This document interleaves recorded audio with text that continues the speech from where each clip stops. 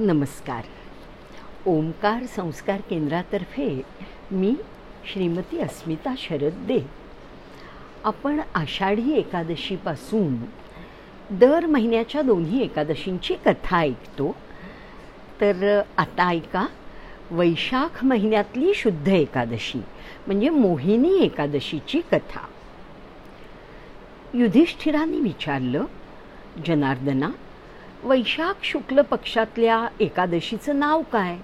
त्या एकादशीच्या व्रताचा विधी कोणता आणि त्या व्रताचं काय फळ मिळतं ते मला सांग.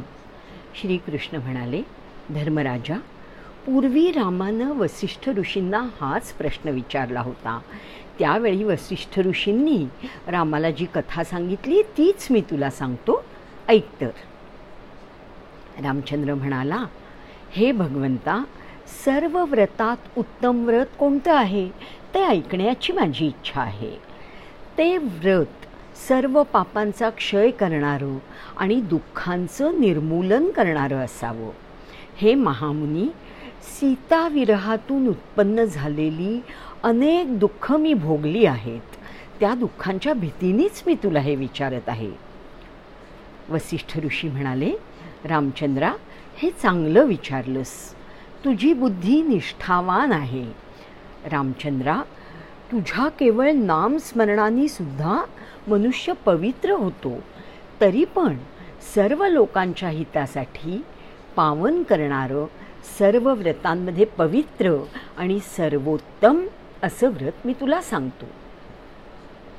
वैशाख महिन्याच्या शुक्ल पक्षातली म्हणजे शुद्ध पक्षामधल्या एकादशीचं नाव मोहिनी एकादशी असं आहे. ही एकादशी सर्व पापांचा नाश करणारी आहे. या एकादशीच्या व्रतप्रभावाने मनुष्य मोहजालातून आणि पातकांच्या समूहातून मुक्त होतो. बघा, दोन गोष्टी सांगितल्या आहेत. पातकांच्या समूहातनं तर सगळ्या एकादशा मुक्त करतातच, पण इथे म्हटलंय की या मोहिनी एकादशीच्या व्रतप्रभावानं मनुष्य मोहजालातून आणि पातकांच्या समुदायातून मुक्त होतो. हे मी तुला अगदी खरं खरं सांगतो. म्हणून रामा, तुझ्यासारख्यांनी ही एकादशी अवश्य केली पाहिजे. रामचंद्रा, या एकादशीची कल्याणकारक आणि पुण्यप्रद कथा मी सांगतो, ती ऐक. केवळ ही कथा ऐकल्याने सुद्धा महापातकांचा नाश होतो. सरस्वती नदीच्या रम्य किनाऱ्यावर भद्रावती नावाची एक उत्तम नगरी होती. तिथे द्युतिमान नावाचा राजा राज्य करीत होता. तो चंद्रवंशात उत्पन्न झालेला असून धैर्यवान होता. तो युद्धही न्यायानेच करीत असे. त्याच नगरामध्ये धनपाल नावाचा वाणी राहत होता. तो धनधान्यांनी समृद्ध होता, पुण्यकर्म करणारा होता. त्या वाण्यानी पाणपोई, अन्नछत्र, देवालय, धर्मशाळा, सरोवरे वगैरे बांधलेली होती. तो शांत स्वभावाचा असून विष्णू भक्तीमध्ये तत्पर होता. त्याला 5 पुत्र होते. सुमना, द्युतिमान, मेधावी, सुकृती आणि धृष्टबुद्धी अशी त्यांची नावं होती. यापैकी 5वा धृष्टबुद्धी नित्य महापातक करण्यामध्ये मग्न असे. तो नेहमी वेश्येच्या संगतीत असे. विटांच्या गप्पा गोष्टीत तो चतुर होता. द्यूत वगैरे व्यसनात तो बुडालेला होता आणि परस्त्रियांशी विलास करण्याची त्याला लालसा होती. त्यांनी देव, अतिथी, पितर, ब्राह्मण यांची कधीही सेवा केली नाही. तो नित्य अन्याय करीत असे. तो दुष्टबुद्धीचा होता आणि पित्याचं द्रव्य उधळणारा होता. तो पापी अभक्ष्य भक्षण करी आणि नित्य मद्यपानात मग्न असे. वेश्येच्या गळ्यात हात घालून डोळे फिरवीत तो भर चौकात उभा राही. यामुळे त्याला त्याच्या पित्याने घरातून बाहेर काढलं. नातेवाईकांनी त्याचा त्याग केला. स्वतःच्या देहाखेरीज त्याचे सर्व अलंकार नष्ट झाले. त्याच्याजवळचं द्रव्यही संपल्यावर वेश्यांनी त्याचा त्याग केला आणि निंदा केली. त्यानंतर पुढे त्याच्या अंगावर वस्त्रही राहिलं नाही. भुकेने तो व्याकुळ झाला. आता मी काय करू, कुठे जाऊ, कोणत्या उपायाने उपजीविका चालवू, अशी चिंता तो करू लागला. मग पुढे त्यांनी त्या नगरातच चोऱ्या करायला सुरुवात केली. तेव्हा राजपुरुषांनी त्याला पकडलं, पण त्याच्या पित्याच्या कीर्तीमुळे सोडून दिलं. नंतर पुन्हा पकडलं, पुन्हा सोडून दिलं. असं अनेकदा झालं. पण शेवटी राजसेवकांनी त्या दुराचारी धृष्टबुद्धीला बळकट बेड्या घातल्या. चाबकाचे फटके पुन्हा पुन्हा मारले. शेवटी राजांनी त्याला आज्ञा केली की अरे मूर्खा, तू आता माझ्या राज्यात राहू नकोस. असं सांगून राजांनी त्याला कारागृहातूनही मुक्त केलं आणि हाकलून दिलं. राजाच्या भीतीने तो गहन वनामध्ये निघून गेला. तिथे तो भुकेनी आणि तहानेनी व्याकुळ होऊन भक्ष्य मिळवण्यासाठी इकडे तिकडे धावू लागला. तिथे एखाद्या सिंहाप्रमाणे तो हरिण, डुक्कर, चितळ यांची शिकार करू लागला.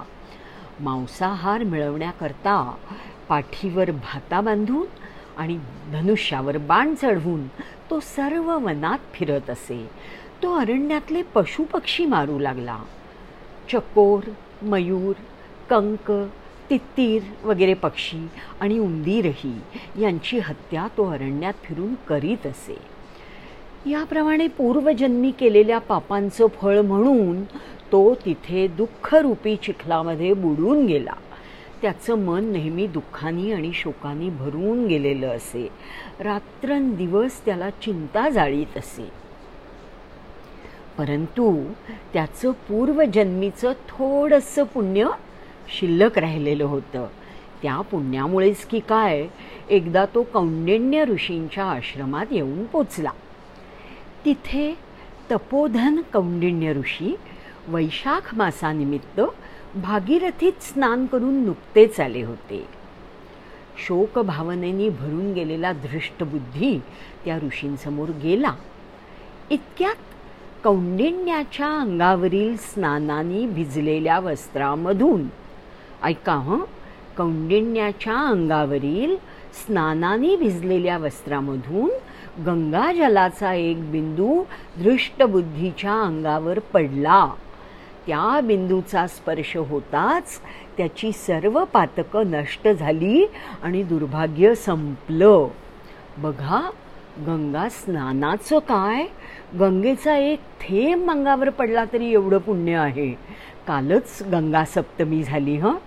आता विषयांतर करत नाही आणि मी त्याबद्दल बोलत नाही, पण लक्षात घ्या की कौंडिण्य ऋषींच्या अंगावरील स्नानाने भिजलेल्या वस्त्रामधून गंगाजलाचा एक बिंदू धृष्टबुद्धीच्या अंगावर पडला आणि त्या बिंदूचा स्पर्श होताच त्याची सगळी पातकं नष्ट झाली आणि त्याचं दुर्भाग्यही संपलं.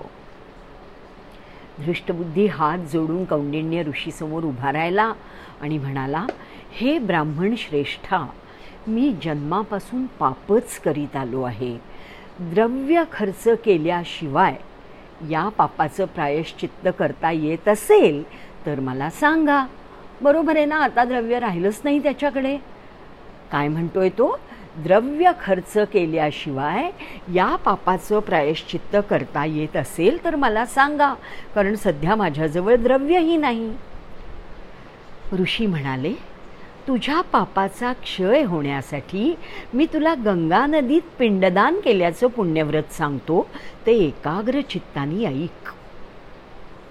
वैशाख महिन्याच्या शुद्ध पक्षात मोहिनी नावाची एकादशी आहे. माझ्या बोलण्यावर विश्वास ठेवून तू या एकादशीचं व्रत कर.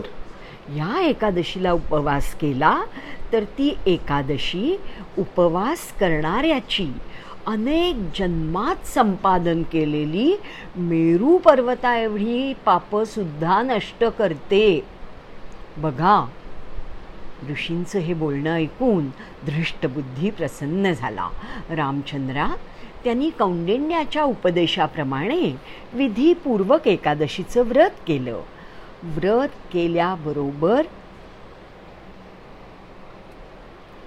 केल्याबरोबर त्याची पापं संपली.